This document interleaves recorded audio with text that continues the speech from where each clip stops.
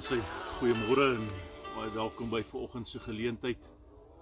En as ons anders vra ek net dat jy net vir ons so 'n duimpie of so stuur sodat ons kan sien ons is aan die gang en dat alles werk en dat jy my kan mooi hoor. Ja, wat 'n voorreg om saam met u stil te word en saam met u te kan kuier vanoggend. Vanoggend lees ons uit 'n besondere gedeelte soos wat die Here dit in my hart gelê het om met u te deel vanoggend. 'n gedeelte wat natuurlik kom van iemand af wat ondanks baie naby en 'n besondere verhouding met God begin kry het, tot inkeer gekom het. En die persoon het een oggend 'n boodskap gegee waar hy gesê het: as jy die salwing en die seën van die Here wil ontvang, moet jy na God toe gaan. Jy het nodig om by Vader se voete te gaan kniel. En ek wil bietjie so gesels oor dit vanoggend. Saam met dit het ons donderdag aand mekaar gepraat oor wie besit my en jou mandaat. En ek dink dis hoekom die Here vanoggend wil hê dat ons so 'n bietjie gesels oor Jakob en Esau se verhaal en asook Isak en die verhaal en alles wat daarmee saam gepaard gegaan het. My ouma Grieta het altyd gesê, as sy nou 'n oneerlike mens teëgekom het, iemand wat sy nou nie vertrou nie, dan het ouma altyd vir my gesê, my kind, pas op, daai is nou 'n skaap in wolfsklere.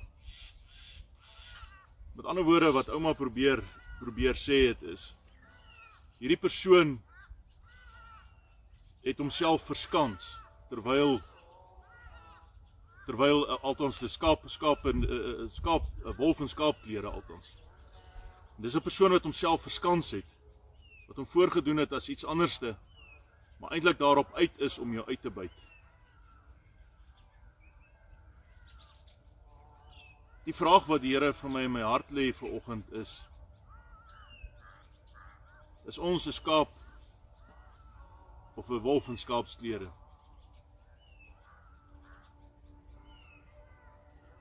Wat is die waarheid, dink ek, wat die Here vir my en jou vra? Kom ons hoor wat God vanoggend met ons wil deel. En mag vanoggend vir elkeen van julle iets baie spesiaal wees. Begeleidend spesiaal deur God se woord en gees. Terwyl ons net so sit, daar waar u is by u huis, en hier waar ek is, hier buitekant, in die veld,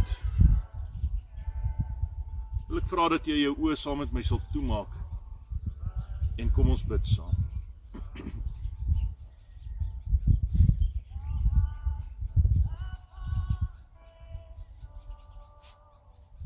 Here, ek vra dat u deur die krag van u gees, Heilige Gees, ons bewus sal maak van die area en die plek waar ons voete nou rus. En dat die grond waar ons voete op rus, heilige grond is. Want ons is in u teenwoordigheid altyd. Omdat u ons hand vat, nooit sal het los nie.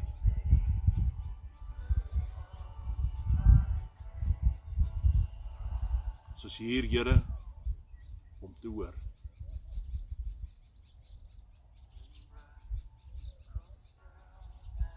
Na u stem te luister, te leer ken,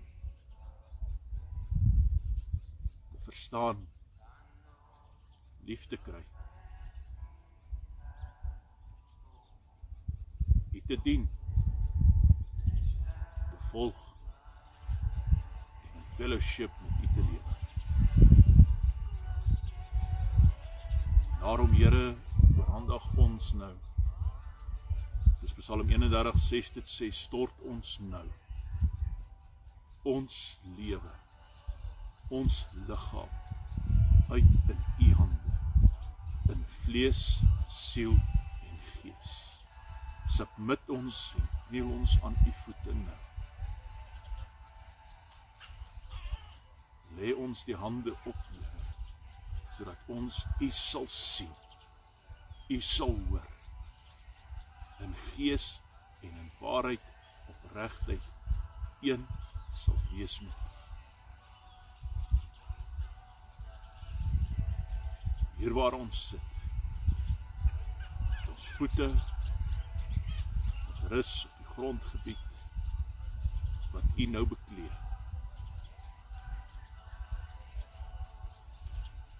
In die alomteenwoordigheid.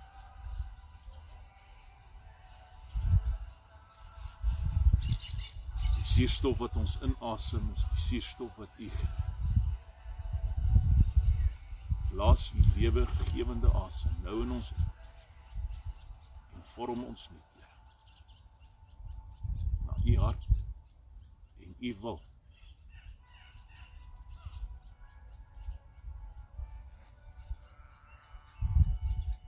Lei U ons, Here.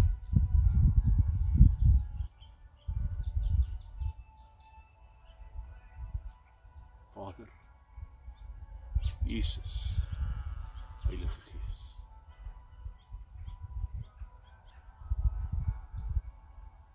Ons oorhandig ons gees, een te word met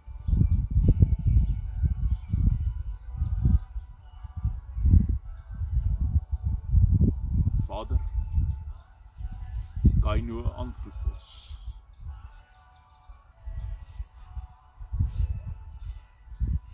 Elohim,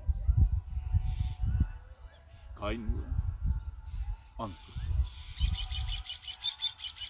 Vorm ons nie.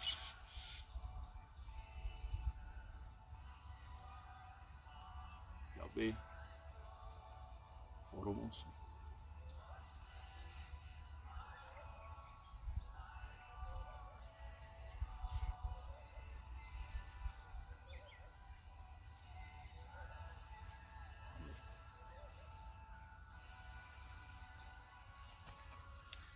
Een wolf in skaapsklere.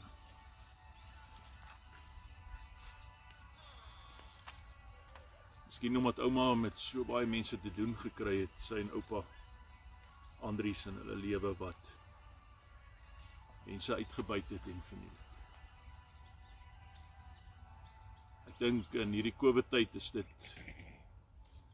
ook nogal 'n waarheid wat besig is om te gebeur. Jy mag dalk vanoggend voel, hierdie is bietjie 'n sterk boodskap.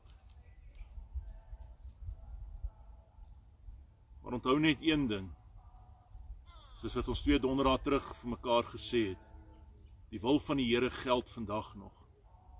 En dat God ons wil begelei soos 'n goeie vader, tot op die plek waar ons moet wees, Deuteronomium 8 vers 5 tot 10. Daarom moet jy dit nie vat as dat die Here jou nou 'n raps op die hand gee nie, maar eerder in die lig en die sin daarvan, dat God my en jou wil begelei. Dit gaan alles oor eerlikheid, dit gaan alles oor suiwerheid, dit gaan alles oor die waarheid. Hierdie verhaal van Jakob en Isak en Esau en Abraham en Sara natuurlik. Nou Abraham en Sara het lank gevat voordat hulle swanger geword het. 100 jaar. En toe het hulle vir Isak gehad. En daarna het Isak met Rebekka getrou. Rebekka het gesukkel om swanger te raak. En toe sy swanger raak, het sy swanger geraak met 2 seuns. Esau en Jakob. Nou hierdie verhaal is vol intriges en leuns en hoe elkeen sy eie saak bevorder het en probeer het om te oorleef. 'n Verhaal vol valsheid. Ek dink 'n verhaal wat As ek nou terugdink aan my jonger dae, daar was 'n storie op die TV gewees, ek weet nie of hy nog daar is nie. Die storie se naam, of sepie se naam was The Days of Our Lives. Nou hierdie verhaal van Jakob en Esau en Isak, laat daai sepie eintlik soos 'n piknik lyk, as jy in diepte gaan lees wat hierdie aangaan. Nadat Rebekka swanger geword het, het sy geboorte gegee aan eers Esau en tergelykertyd aan Jakob. Ek mens nou dink, hoe is dit nou moontlik? Wat gebeur het is, met die geboorteproses wat normaal plaasgevind het Esau eerste uitgekom, en toe hulle Esau uithaal, toe het Jakob vir Esau in die voet beet. So basies word hulle saam gelyktydig amper gebore. Maar omdat Esau eerste uitgekom het as 'n tweeling, was hy die eerstgeborene, en uit die aard van hoe dit was in daardie tyd in die tradisionele, het die eerstgeborene alles geërf. Hy het alles gekry. Jakob was so 'n bietjie aan Rebekka se rokspante vas. Hy het meer op die plaaswerf gewerk en in die kombuis en kos gemaak en gekook. 'n Fenominale chef, sou 'n mens kon sê. Die lekkerste disse wat hy voorgesit het. Sy broer Esau, die was die boer gewees. Hy het die grond gewerk. Hy het gejag, gekyk dat daar kos op die tafel kom. Esau het natuurlik gevoel dat hy die broodwinner is en dat hy die harde werk insit. En dat Jakob maar eintlik maar net op sy rug ry. Daar was baie onmin tussen die twee. Jakob het gewerk om 'n inkome te hê met Esau wat eers gebore was, het die grond en alles aan hom behoort. So die erfskat het aan Esau behoort, en sou pa Isak sterf, het hulle eintlik geen inkome gehad nie. Was hulle oorgelaat aan die lot van Esau. Nou ja, hy aan Jakob se styl en aard het hy probeer om vir hom en sy ma 'n inkome te vestig. Dis waar die verhaal nou inkom, en ek gaan maar net seker bits en pieces vir julle gee. Waar Esau sy eerstgeboortereg aan Jakob verkoop vir 'n pot lensiesop. En toe hoe Jakob gegaan het en sy blinde pa Isak gaan bedrieg het,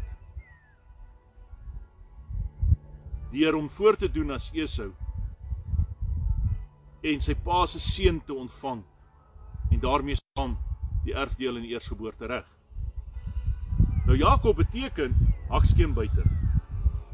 Ek weet nie wie noem jou kind hakskeenbyter nie, maar dis wat Jakob beteken. En Esau beteken die harige een. Nou wat gebeur het is, eendag het Esau van die jagveld afgekom, en daar was 'n heerlike pot lensiesop, en hy het vir Jakob gesê, ek sal my eerstgeboortereg gee om van hierdie lensiesop te kry. Daar vind toe 'n ooreenkoms plaas, wat Esau gedink het nie 'n ooreenkoms was nie, maar net woorde. Maar Jakob het hom daarby gehou. En eendag maak hy toe 'n wildsbokkie vir sy pa gaar. Sy pa was van plan om Esau te seën. En Jakob trek 'n vel aan van 'n dier, en hy gaan sit by sy blinde pa en oortuig sy pa dat hy Esau is. En sy pa seën hom. Sy pa seën vir Jakob met die grondgebied. Esau was woedend. En hy wou vir Jakob doodmaak. Jakob het onmiddellik gevlug. En dan kom hy op 'n plek een aand waar hy in die voete van die Here gaan kniel het. As jy so terugblaai na Genesis 28 toe, ons gaan lees uit Genesis 35, die wat ons saam lees. Maar daar by Genesis 28 kom Jakob by Bethel, waar hy die nag oornag, sy kop op 'n klip lê, en dan kom die Here in Genesis 28:13 en dan sê hy tot 15 en hy sê, ek is die Here jou God, die God van jou voorvader Abraham, Isak. En dan sê hy vir hom, ek sal jou seën, ek is by jou. Ek sal jou nie verlaat nie en ek sal jou nie in die steek laat nie. En dan kom Jakob en dan sê hy die volgende woorde vir God. Hy sê vir God, baie dankie vir u seëninge en alles wat u my mee seën, sal ek vir u 'n tiende van teruggee. En dan, die volgende môre, vat Jakob die pad en hy vlug. Nadat hy die klip waarop hy geslaap het, gesalf het, olie daarop uitgegiet het. En so het Jakob gevlug van Esau af, en dan kom hy in 'n ontmoeting met Laban, wat later sy skoonpa word, wat 2 dogters gehad het, 2 mooi dogters, of althans net 1 mooi dogter, soos wat ons dit verstaan. En dit was Rachel en Lea. Rachel die mooi een. Jakob eendag op die put gesit, besig om water te drink, en die volgende oomblik kom hierdie mooi vrou, met die naam Rachel, om haar diere, haar pa se bok en skaap water te gee. Hy het sommer dadelik verlief geraak op haar. En so het hy vir Laban ontmoet. En vir Laban natuurlik gesê, nadat hy vir Laban 'n ruk gewerk het, ek hou baie van jou dogter, ek wil met haar trou. En Laban het hom gesê het, maar goed, as jy werk vir 7 jaar vir haar, dan kan jy met haar trou. En so begin hierdie storie van Laban en Jakob, hoe hulle twee mekaar bedrieg. Daai twee het mekaar nou gekroek, so ver as wat hulle kon. Jakob probeer vir hom sy eie kudde opbou, sy skoonpa kom met agter, en dan verander hy die deal, en dan probeer Jakob weer op 'n ander manier sy toekoms verseker, en dan kom die dag dat hy met Rachel trou, en op die einde van die dag, nadat die huwelik bevestig is, kom hy agter hy toe eintlik met Lea getrou, die een met die dowwe oë, die een wat hy nie meer wou trou nie, en moes hy nog 7 jaar werk vir haar, om al langs storie kort. So het Jakob sy lewe lank gevlug vir Esau, weggehardloop, weggekruip, en Esau, 'n groot deel van sy lewe, vir Jakob vervolg. So Jakob hardloop weg, en Esau soek hom. Is dit nie maar wat met ons in ons lewe ook gebeur nie? Partykeer jaag ons goed, ander keer kruip ons vir goed weg. En neem dit 'n groot deel van ons lewe op. Ja, en eendag by Bethel, weer terug by Bethel, nadat Jakob by Sichem gestry het en gestoei het met God, en die Here hom geslaan het op die heup. Julle moet gaan kyk na daai gedeelte. Ek wil gou soontoe blaai. Ek dink dit is Genesis 31, 32, ja, 32. Jy gaan kyk daar, die engel, hoofletter, en ek gaan nou na Galasiërs 4 toe, so kry so lank jou vinger in daar by Galasiërs 4 ook. Hy gestoei met 'n engel van die Here, en kry 'n hou op sy heup. Jakob het toe op daai stadium besluit, hy moet maar sy lot tegemoet stap, en het hy besluit om na Esau toe te gaan. Maar wat hy toe nou doen is, lafaard soos wat hy is, hy stuur eers sy manskappe, die slawe, dit wat vir hom die minste werd is. En toe sy gesin, maar hy deel hulle op, hulle wat minder werd is vir hom en sy gesin, tot by sy lieflike Rachel, vir wie hy baie lief was. Om te sien natuurlik, wat gaan Esau maak as hy hulle kry? Gaan hy hulle doodmaak, dan kan hy mos nou weer die pad vat en hardloop. Want daardie nag stoei hy met God, en die Here oorwin Jakob se hart, en Jakob kom tot inkeer. En dan loop hy verby hulle almal, mank, krippel, want die Here het hom op sy heup genok, loop hy krippel tot heel voor, en hy ontmoet vir Esau heel eerste. En hy sê vir sy broer, maak met my wat jy wil. Ek het klaar gevlug. En dan gebeur hierdie mooi ding. Esau neem sy boetie in sy arms. En hy sê, weet jy hoe het ek jou gemis? Ek het na jou verlang. Interessant dat hierdie verhaal by Bethel weer afspeel. Die gedeelte wat ons nou gaan lees. Dit wil vir my sê dat God jou laat terugkeer na die area toe van waar alles ontstaan het. Jy kan nie vrykom van die leuns nie. Jy kan nie vrykom van die eintlike waarheid nie. En jy moet terugkeer na die plek toe, sodat God jou kan vrymaak van dit wat jou vang, en dit wat jou vashou, en dit wat 'n leuen is in jou lewe. Hy laat jou terugkeer na Bethel.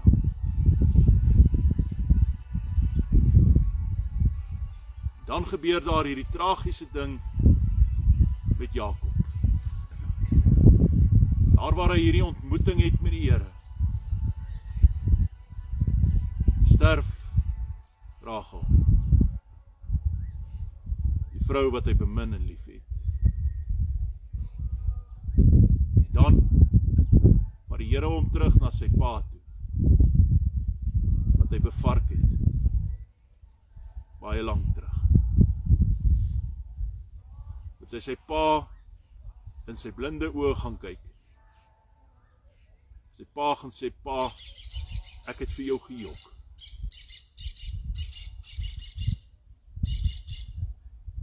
En moet hy sy pa begrawe.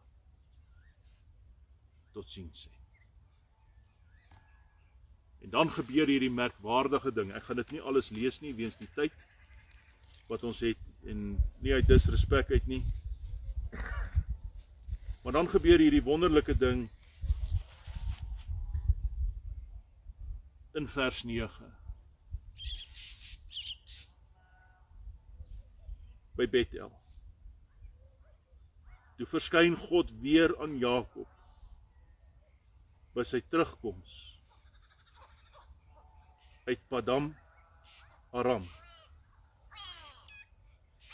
En die Here seën hom. En God sê vir hom, jou naam is nie meer Jakob, maar Israel. En verder het God vir hom gesê, ek is by vers 11, ek is God, die Almagtige. Wees vrugbaar en vermeerder. 'n nasie, ja, 'n menigte van nasies, sal van jou afstam, en konings sal uit jou lede voorkom.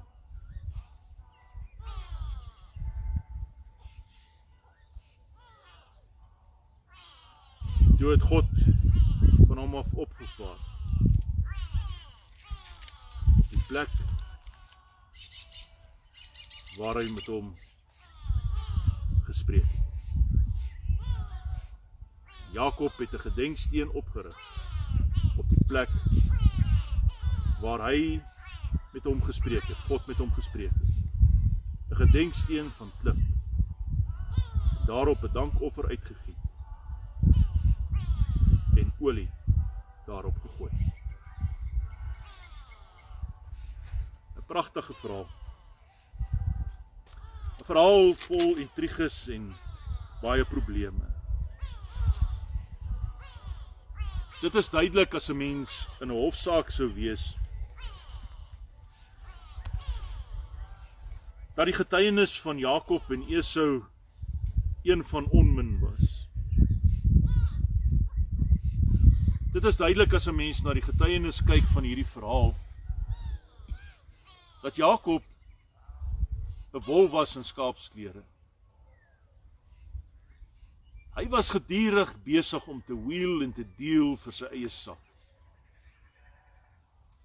Ewen daar waar die Here vir hom sê, ek is by jou en ek sal jou seën, kom Jakob en dan sê hy vir God, dankie dat U my sal seën, maar ek sal jou terugseën met 'n 10de van dit wat jy gee. Nou moet jy verstaan, daar waar Jakob daardie nag op die klip lê, is dieselfde dag as wat hy sy blinde pa bedrieg het. Nou, hoe erg kan dit nou nie wees ook nie? Om iemand wat blind is en nie kan sien en oud geword te verneek. Daarmee saam jou pa. Nogtans kom God daardie nag en hy raak Jakob aan en hy sê vir hom, ek is by jou, ou seun.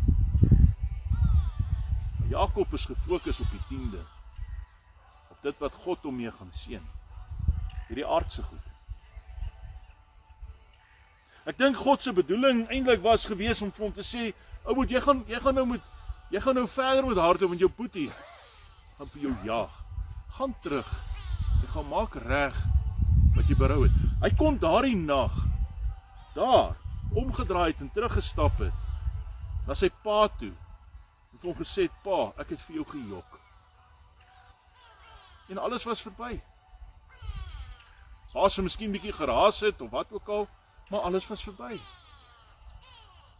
Daarna vlug Jakob vir 'n groot deel van sy lewe en Esau jaag hom. Laban se verhaal natuurlik en Jakob se verhaal het hulle twee mekaar so ingedoen, dis nie eens snaaks nie. Julle ken mos die verhaal hoe Jakob gesê het vir Laban, ek moet bietjie kyk dat ek my eie kudde opbou, alles met swart koppies wat gebore word, skapies en bokkies. Dis myne. En dan seën die Here vir Jakob en dan bou hy sy eie kudde op, dat dit selfs groter word amper as wat Laban se kudde is. Dan kom Laban agter en sy kinders begin te moan en te sê, hey, jy moet wakker skrik. Hierdie Israeliet, hierdie seun van Abraham, die nageslag van Abraham, Isak se seun, is besig om hierdie hele plaas onder ons uit te boer. En dan verander Laban die deal. En weer seën God vir Jakob. Dan ken jy die verhaal van die dogters, Rachel en Lea. En hoe Rachel nie kon swanger raak nie. En Lea wel. Ek vind hierdie hele intrige plaas van 'n verneekspel. 'n Kroekery. 'n Klomp wolwe in skaapsklere. Jakob neem nogal hierdie hoedanigheid letterlik op, as 'n mens kyk daarna. Waar hy vir hom 'n vel aantrek, die van 'n dier, wat nie syne is nie, en hom voordoen as iemand anders. Sy pa kom agter, hy sê vir hom, Esau, is dit regtig jy? Hoekom klink jy so bietjie snaaks? Dan lieg hy.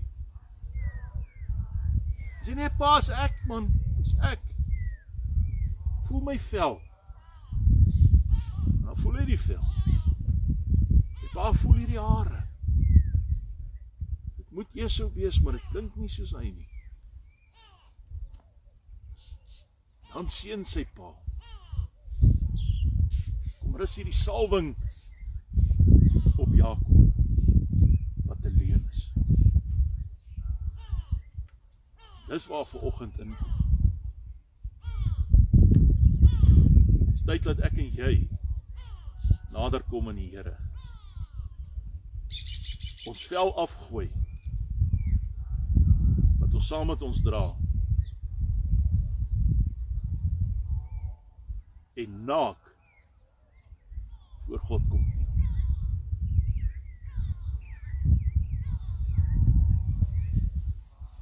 By Bethel. Waarheid van jou lewe.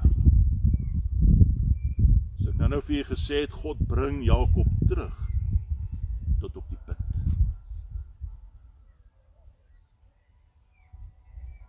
Jy sien, as ons nie daardie ou stuk vel afgooi, die mantel waaronder ons skuil, sê Petrus in 1 Petrus 2, as ek reg onthou, die dekmantel van geloof, is alles wat van daar af uitvloei, 'n valsheid en 'n leuen. Jou tiende, wat jy gee. Jy sien, Jakob se tiende het gegaan oor aardse besittings, grond, klere, wealth, soos wat die Engelsman sal sê.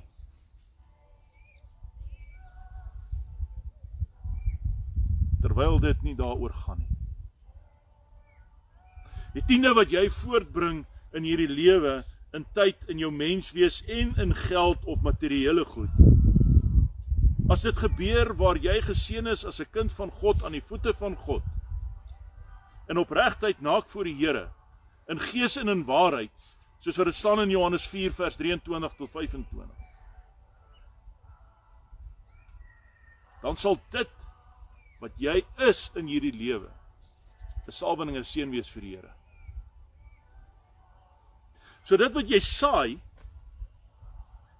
gaan nie oor, ek gee R10 en nou gaan ek R20 terugkry van die Here af. God werk so. As jy uit jou armoede gee vir iemand anderste, of in jou rykdom gee vir iemand anderste met die regte gesindheid en seën, kan God jou vertrou om vir jou meer te gee, want hy weet, jy sal dit uitdeel, sodat dit beter gaan met sy kinders in hierdie wêreld. Maar as dit oor jou gaan, sal God jou seën. Hy het vir Jakob geseën. Die swart skapies met die wit skapies met die swart koppe het meer geword. God het hom gehou by sy belofte. En toe Laban die deal verander, het die Here weer die kudde aan daai kant laat groei. Want Jakob was nie suiwer in sy hart daar. En dis eers toe hy alles prysgee by Bethel, by Sichem, daardie nag toe hy en God gestoei het by Sichem. En die Here hom genok het op sy heup. En hy sy mandaat vir God gee, waar hy krippel van heel agter af tot heel voorloop, tot by sy boetie. En sy boetie hom omhels, sê ek is lief vir jou, ek het jou gemis, kom ons gaan na pa toe, hy is besig om te sterf. Op pad daarheen sterf sy vrou, moet hy haar eers begrawe, en toe by sy pa kom. En genees hy in totaliteit, kan sy pa hom seën met die salwing wat hy hom meer wil seën, en word Jakob 'n nuwe mens. Die hartseer is van Jakob se verhaal verder. Ongelukkig het sy kinders groot geword en gesien wat pa doen.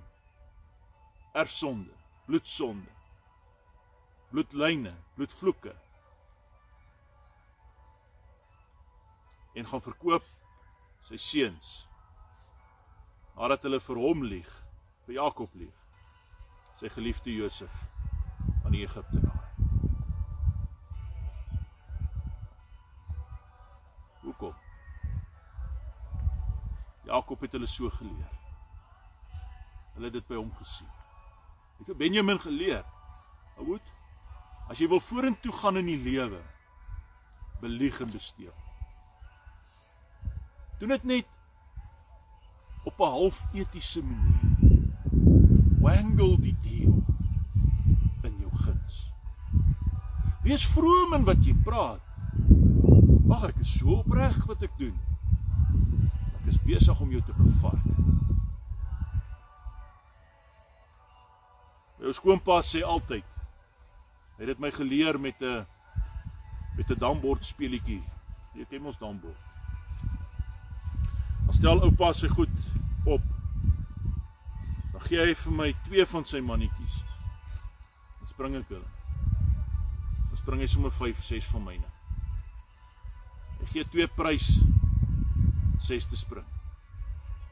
Oupa se woorde aan my was, niks is nie die lewe is vir nie. Alweer sê ek nie, pa, jy skuilie nie, ek sê net, ek het iets geleer daar. as mense wat jou in die oë kyk, wat besig is om jou te belieg en te besteel. Kom ons kyk nou na onsself. Is ek en jy aan die voete van die Here knielend met 'n vel oor ons? Doen ons voor as Esau? Of sit ons voor God as Jakob? Wat is die waarheid? Waarvan af hardloop jy weg? Wat vlug jy al vir jare? Wat is jy bang kom uit van jou? Vir wie hardloop jy weg? En wie jaag jy?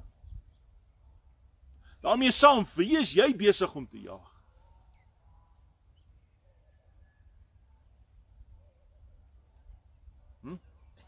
Ek het 'n ou samiehoor gehad in die weermag, die RSM.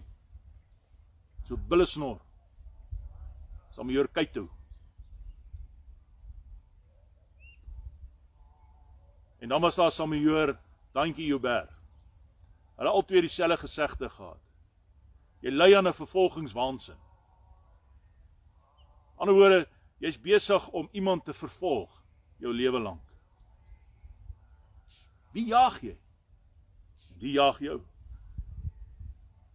Is ek en jy in die salwing van God en die seën van die Here as erfgename van God? Of is ons iemand met 'n harige vel? 'n wolf in skaapsteen? Wat sê?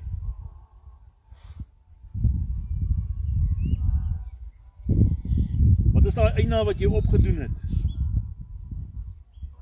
Wie is daai persoon of iets wat jou te nagekom het, wat jy in jou kop steeds vervolg en veroorsaak dat jy buite die seën van God val? Want dis presies wat dit gebeur.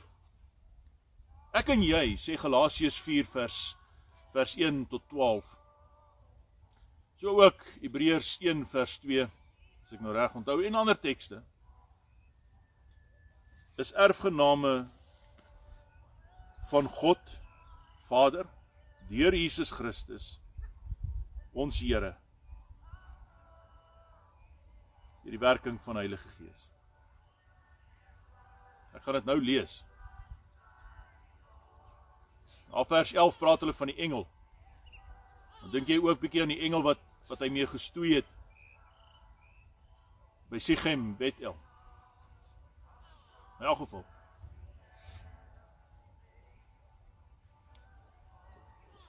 Die oomblik wanneer ek en jy lieg oor wie ons is, want daar's nie 'n ander woord nie.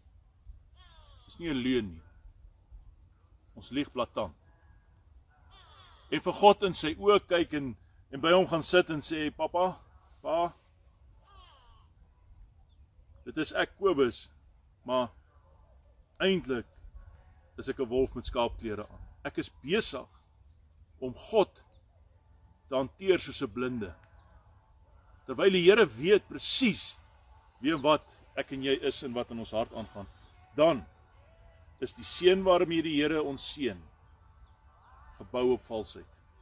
God seën jou steeds en hy sal steeds vir jou sorg, net soos met Jakob. Maar ek en jy is besig om 'n leuen te lewe. Is besig met valsheid.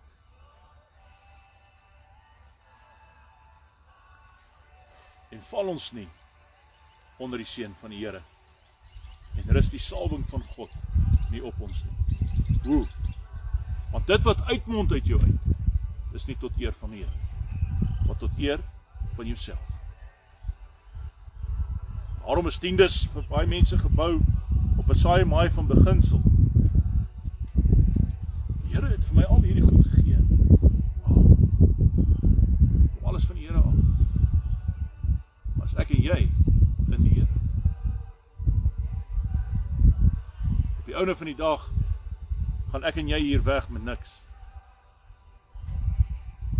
My sê altyd vir my, Kobus, ons hak nie 'n venter trailer hemel toe. Wat is die opregte waarheid? Is ons besig om die Here om te koop met 'n wildspok? Jesus ons Here met ons broer om te koop met 'n pot lensiesop? Here, ek het die beste bedoelings, jong. Geef vir my hierdie en ek sal vir u daardie doen. 10% wat ek gee hier, wat ek God mee help in hierdie lewe en sy kinders mee help in hierdie lewe, gaan eintlik oor die 90% wat ek nodig het. En begeer en belustig is oor. Jy hoor? Dit tyd geword, my boetie en sussie in die geloof, om aan die voete van die Here te kom kniel en Vader se opregte seën te ontvang. Soos wat dit gebeur in Genesis 35 van vers 9 af.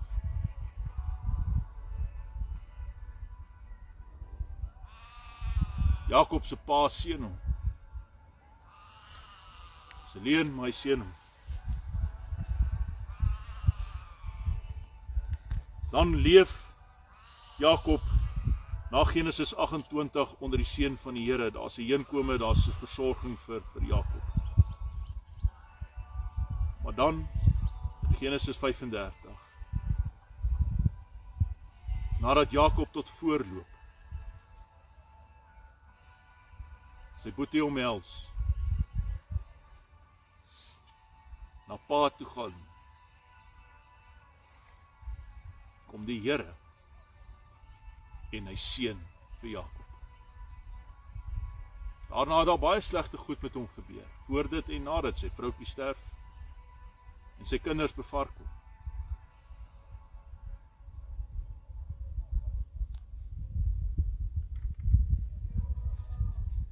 Maar God seën hom. Nou is dit die opregte, eerlike seën en salwing van die Here. Geen pretensies. Alles is oop. Die mantel is afgegooi. Wie is ek en jy? Hanteer ons God soos 'n blinde? Wat is aan die gang in ons lewens?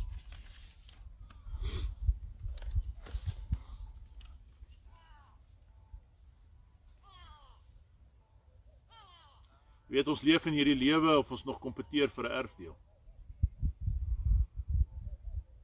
Trap op ander om bo uit te kom. Probeer God oortuig en vermaak. Ek is so oulik, so 'n fantastiese kind van die Here. Ons werk vir 'n erfdeel wat ons reeds ontvang het. Dit staan vas. Maar as een waarheid wat u moet weet vandag, as jy 'n leuen leef, besig is om te lieg oor wie jy werklik is daai erfdeel nie vir jou beskore nie. Daarom is dit vir my belangrik om vanoggend vir jou te sê, en dat die Here dit vir my ook sê, Kobus, kom terug na Bethel toe.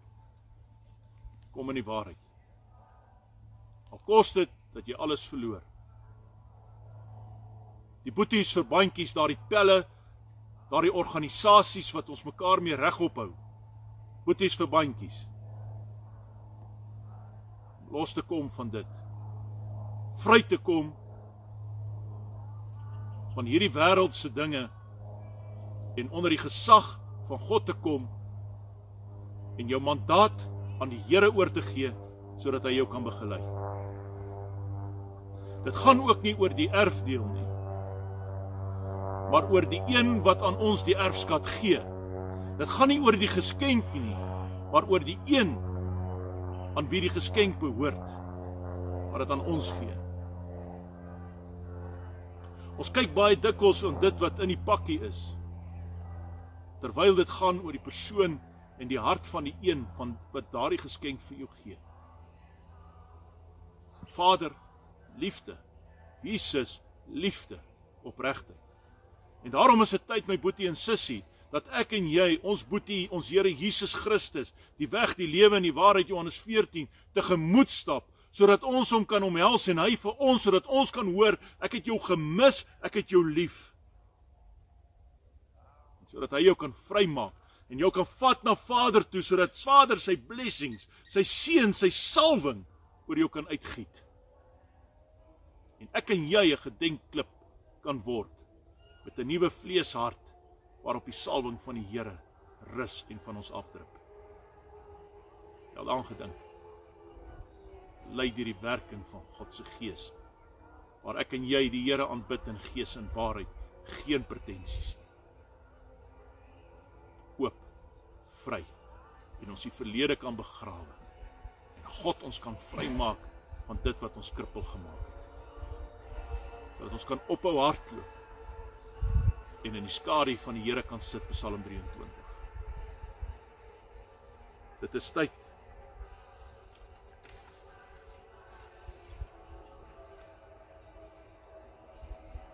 Ons lewe in hierdie lewe dikwels af ons so besig is om ons erfdeel te koop. Ons lewe in hierdie lewe asof ons besig is om af te betaal aan die wederkoms. Ons is besig om vir ons 'n tyddeel in die hemel te koop. My broer en suster, nie geloof my boetie en sussie, as dit die waarheid is in ons hart, beter ons terugdraai na die Here toe. Ons lewe asof ons dit afpleit van God, in bewerasie en vrees, terwyl ons net moet terugkeer na Vader toe, en die valsheid neerlê.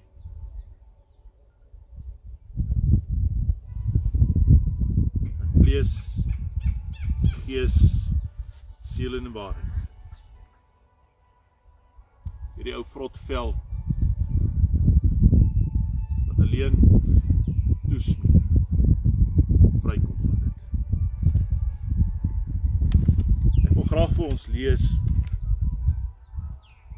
as 'n laaste gedagte, uit Galasiërs 6. Galasiërs 4, daarvan 'n vers 1 af. En ek sluit af hier.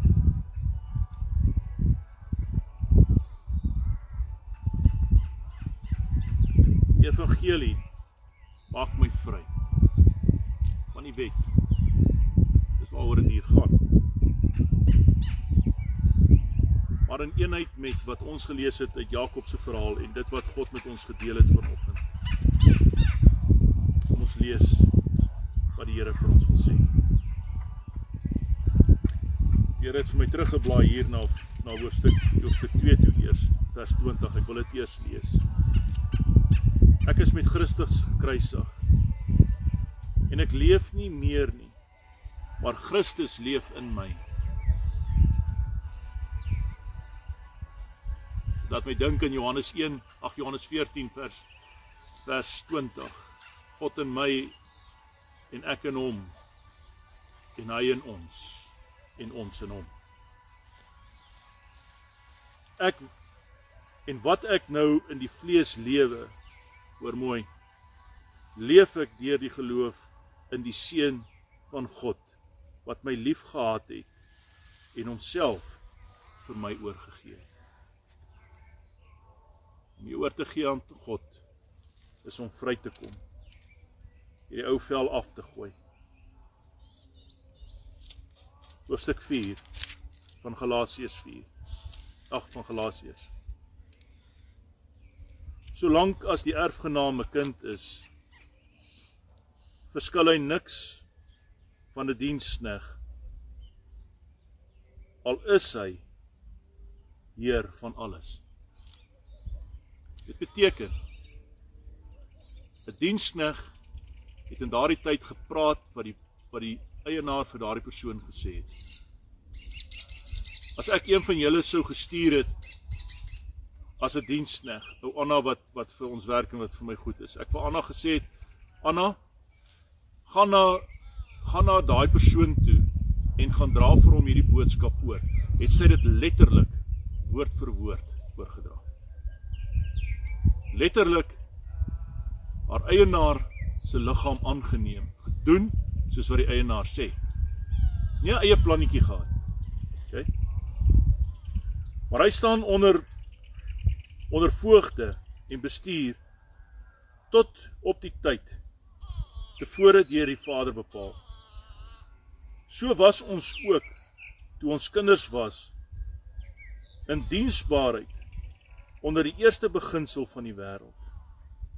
Maar toe die volheid van die tyd gekom het, en God sy seun uitgestuur, gebore uit 'n vrou, gebore onder die wet, om die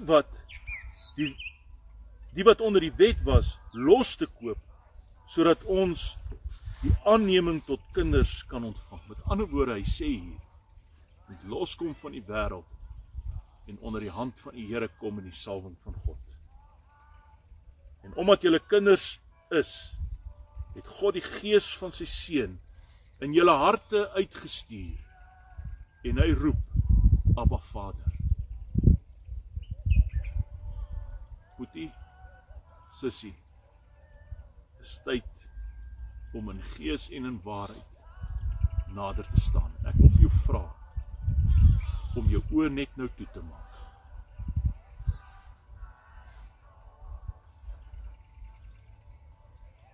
Ek wil vra dat jy sal ervaar, Heilige Gees, dat hierdie kleed van ons afval.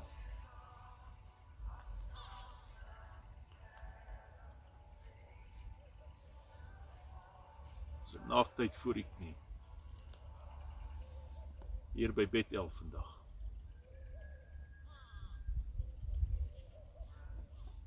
Jesus, ons stap U tegemoet.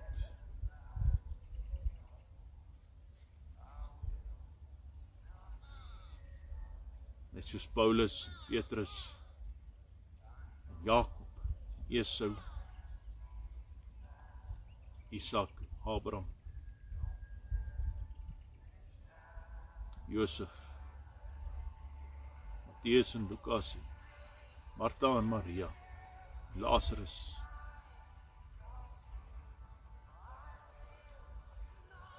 Jairus, die vrou van Naïen, die vrou van bloedvloei, die prostituut wat die verkenners weggesteek het, Rut en Naomi, en Dawid, en Salomo, en Samuel, en Anna, en Johannes. Ons kniel aan die voete, Here, in gees en in waarheid. En ons roep uit, Abba Vader. Sal U ons seën asseblief.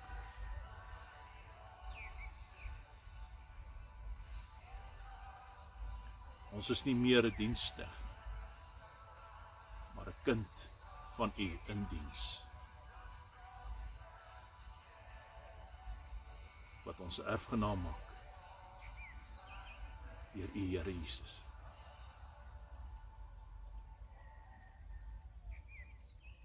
Laat ons ervaar hoe U hande op ons lê. Maak ons vry van dit wat ons jaag en die wat ons jaag. Die leuns in ons lewe, maak ons vry.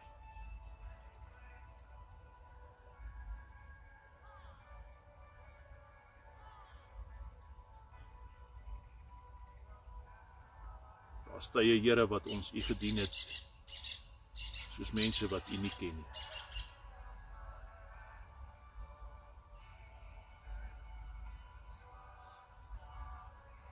Ons het dit gedoen uit 'n sondige natuur, gebou op aardse begeertes. Van hierdie lewe en geld in die wêreld gode gemaak. U geprys terwyl ons afgode nagesoek het, in geld en beelde. U gedien, Here, terwyl ons U nie geken het nie, terwyl ons leuns onderhou het, besig was om vir U te lieg en niemand anders nie. Maar nou, Here, dat ons U ken.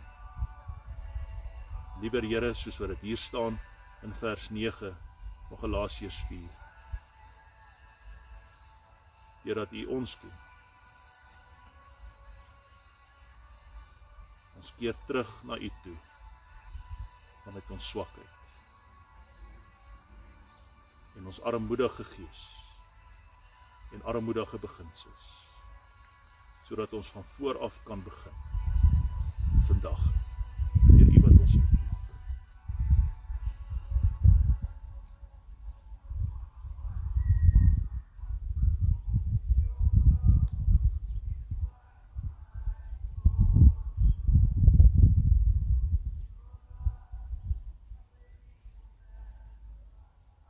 Maak ons vry.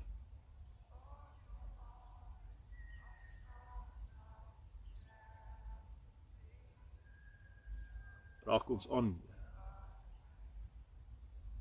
Ons wil vir U 'n salwing en 'n seën wees. Opregte kind vir U.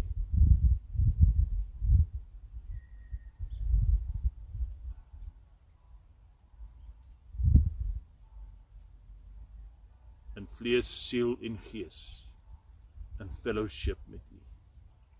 Een met U, o God, in gees en in waarheid. Vader, Seun, Heilige Gees.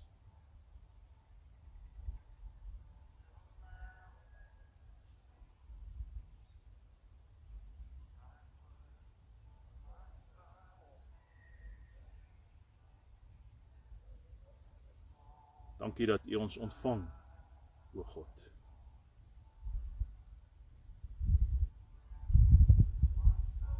Dankie.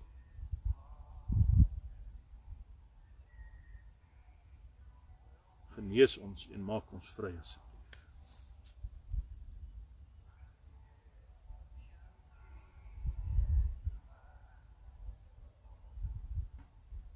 Help ons om mense te ontvang soos 'n engel van U.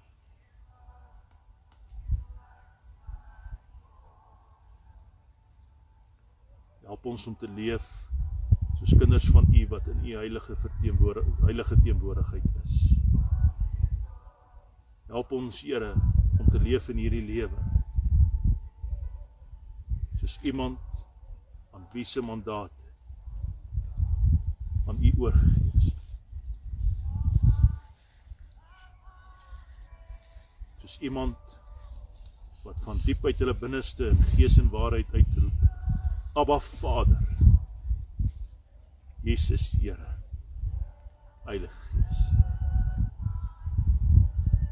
Beklee ons met die regte kleed soos dit staan in Matteus 22. Ons is geen draadkruipers en diewe wat by die deure insluip en skelm tussen die ander sit en net wil bler soos 'n skaap van U. Ons wil dit in gees en waarheid wees. Kom vorm ons nuut, asseblief, Here. Kom snoei ons reg. Ons wil na U hart leef. Omdat ons gered is deur U. Ons wil nie meer die eendag lewe nie, maar die nou aan U voete. In waarheid. Bring die waarheid na vore, Here. By Bethel, soos met Jakob. Here, in die Gees stap ons U nou tegemoet, Here Jesus.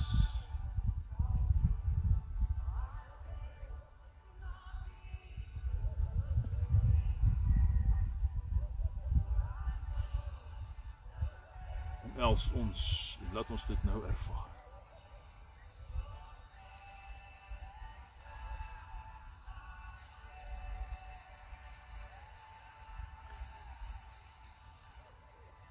Help ons om te ervaar hoe U ons nou in die Gees in die skouer vat en ons na Pa toe bring. En hoe ons by U voete kan sit, Pa.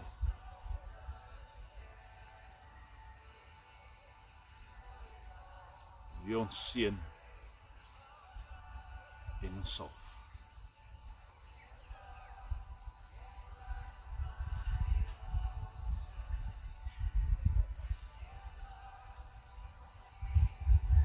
Laat ons dit voel op ons hoof, op ons voorkop. Die salwing van ons afdruk tot op die grond.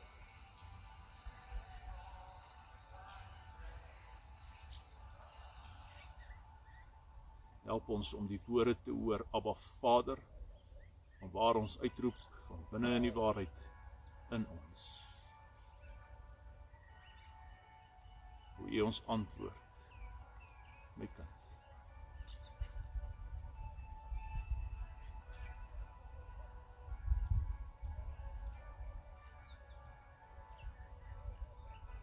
Bid vir hulle, Here, wat so verworpe voel nou, dat hulle dit nie eens kan ervaar.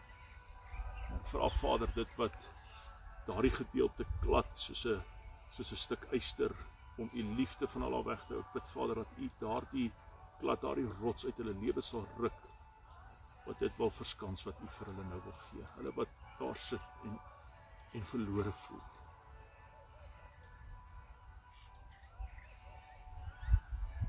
Help ons om U liefde net in te asem in die salwing. Te weet, ons is U erfgename as U kinders. Verwyder dit wat in gees en waarheid nie in ons lewe hoort nie, die leuns.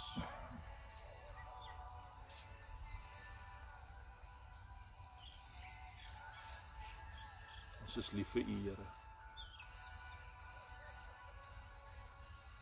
En ekskuus as ons soms U hart so seer maak. In die verlede U te nagekom het. U bestaan doodgeleef het.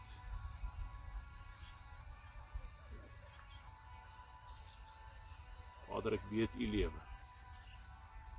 Jesus, ek weet U bestaan, Heilige Gees. Ek weet U leef. En ons is nou nie teenwoordig.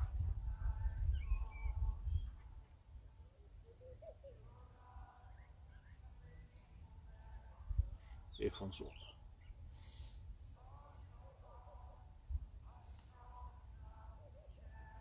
Ons prys U.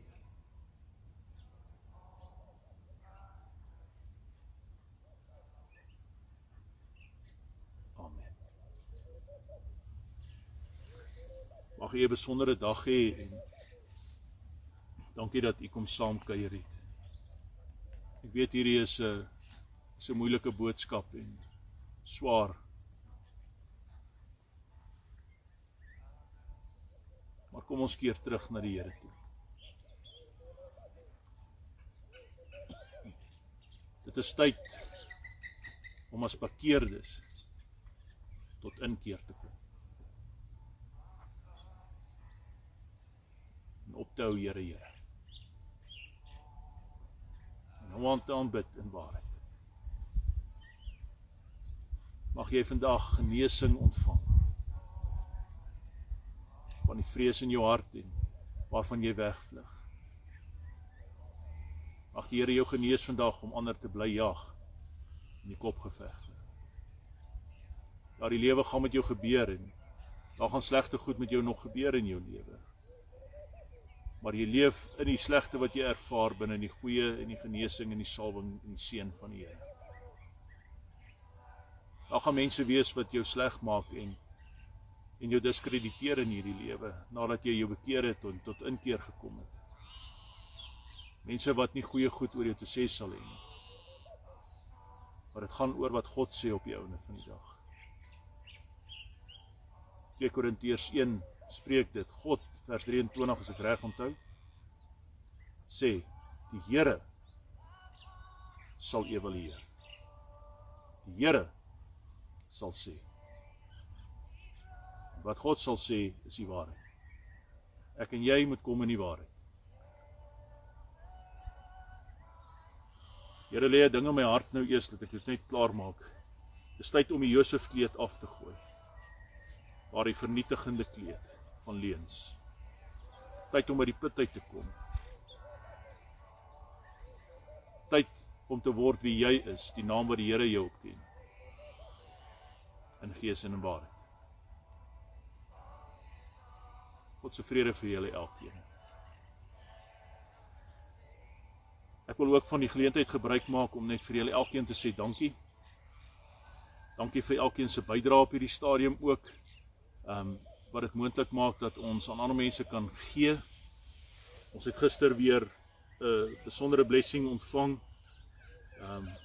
van 'n gemeente wat ek so 'n bietjie by gaan kuier het al 'n paar keer. Hulle ken my nie, maar ek ken hulle.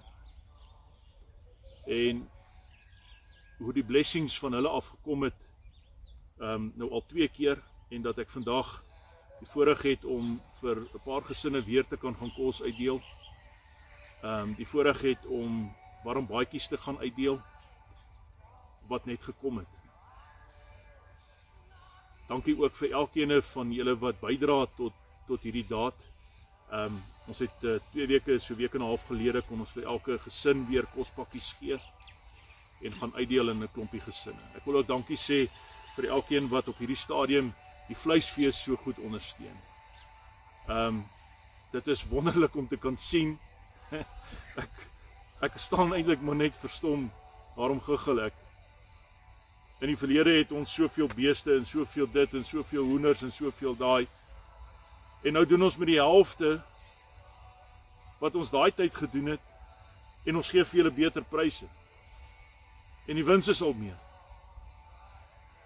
En die borgskap het nog nie ingekom soos wat ons altyd dit ontvang het nie.